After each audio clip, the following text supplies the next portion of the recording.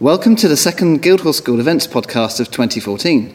Today I'm joined by Alexander Janicek and Luba Tunnicliffe. Alexander will be directing the Guildhall Chamber Orchestra's concert in the Concert Hall at Milton Court this coming Thursday, January the 23rd, and Luba is joining us as the soloist in the Mozart piece for the Chamber Orchestra. A very warm welcome to you both. Thank you. And Alexander, you're a professor of violin here at the Guildhall School. How did you come to be a part of the teaching staff?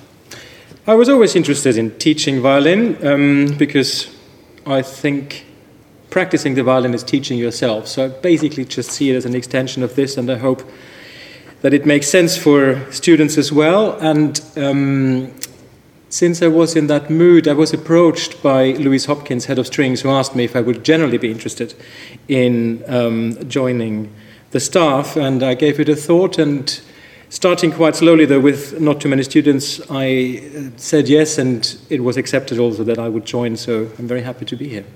Wonderful. You're certainly a well-travelled and respected chamber music director. Can you tell us a little bit more about your professional background? Yes, my last appointment, so to speak, I did quite a lot of orchestral leading. I had two appointments in my career with chamber orchestras, one with Camerata Salzburg, which was Sándor Weeg's orchestra in the 1990s. And then after that, in the early years of 2000, I was leader of the Scottish Chamber Orchestra. And from 2003, I've been working freelance in the director sort of work, and having been kind of asked by many groups who dare to sort of put on a semi-symphonic program without conductor. Right. Okay. So you've definitely seen the world and travelled a little bit. And what have been your most sort of memorable musical experiences in your career so far? Obviously, apart from conducting the Guildhall Chamber Orchestra. Well, I was going to say I hope that they are still going to come, the most memorable ones, especially the concert which we're going to play on Thursday. But I mean, there have been many. It's quite hard to single out any particular ones, because with certain pieces of music, certain musicians on stage and certain audiences, halls and places, I mean, always something unique happens for that situation. Some more pleasurable than others, but certainly memorable. I mean, there are quite a few, so it's probably hard to single one out. Okay. Well, that's not a bad answer. Luba, you're a soloist in the Mozart piece on Thursday. Can you tell us a little bit about the work that's involved with being a soloist and how you're sort of approaching that?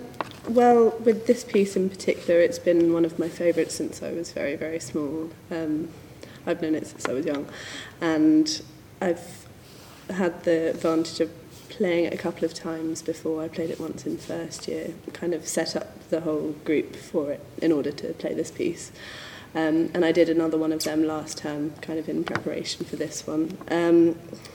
So I'm just kind of getting to know it as well as I can. So that I feel very at ease with it, which is kind of working out so far, I hope.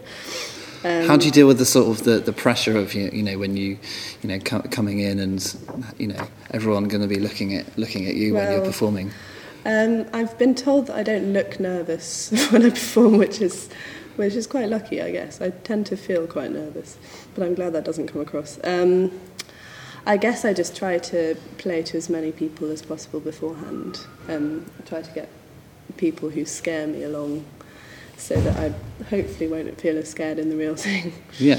And how do you normally deal with nerves? Do either of you have sort of techniques in terms of dealing with that?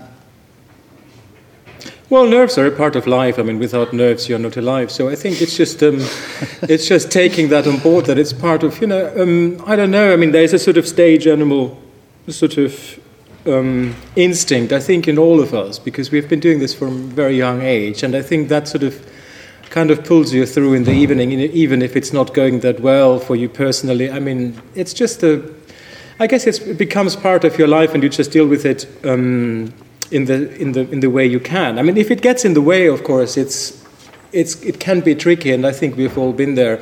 But it's kind of a personal approach how you actually do it on the night, I guess. Well, I'm sure that actually won't happen on Thursday, so Hope not. we're looking forward to that. Liebe, what's it been like working with Alexander? I know he sat right next to you, but feel free to... I mean, how do you, what do you and your fellow musicians learn from him and his experience? Well, it's been great so far, and I'm sure it will continue to be. It's lovely to play with someone who's obviously had so much experience doing this kind of thing before, and there's a nice feeling that everyone's important. It feels like a big chamber group, and I think you get that more when there isn't a conductor there. Sorry, that's probably not a very nice thing to say. Sorry to any conductors who are listening. But no, it's very much chamber music, and I think that's very important. And if you can have that in a big orchestra, it's ideal. And has he been working you hard in rehearsals? How have they been going? If I'm on, Alexander's nodding. No. Well, I have no idea. I mean, I'm just trying to. No, I don't feel under pressure. So, no. I think we've agreed on everything so far. So.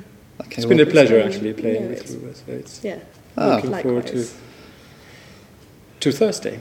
Lovely. Well, that's great to hear. At the concert, you'll be playing a repertoire that includes Schubert, Mozart, Stravinsky, and Dvorak. Was it you, Alexander, that chose the pieces? I chose it together with Jim Dean, just to get a bit of variety in the program, to get strings only, get some interaction with winds, get some music where everybody gets sort of an important role to play, and also, of course, needs to be music which is possible sort of on a small symphonic scale without conductor, without being too frustrating. Okay. That's fantastic. I mean, are you looking forward to playing in the concert hall at Milton Keynes? I think it's probably one of the first times that we've had Guildhall sort of chamber musicians playing in there. Yeah, absolutely. Very much. Absolutely. Brilliant. Any exciting plans on the horizon? Thursday's concert. Thursday and nothing beyond. It's great to see such dedication in both of your visions. Okay, well, I think that's going to be wrapping it up for today. So thanks for your time. It was great to speak to you both, and very best of luck for the upcoming concert. Thank you very much. You can hear Alexander and Liebe perform with the Guildhall Chamber Orchestra on Thursday the 23rd of January at 7:30pm. Tickets are available from the Barbican online at barbican.org.uk, over the phone or in person.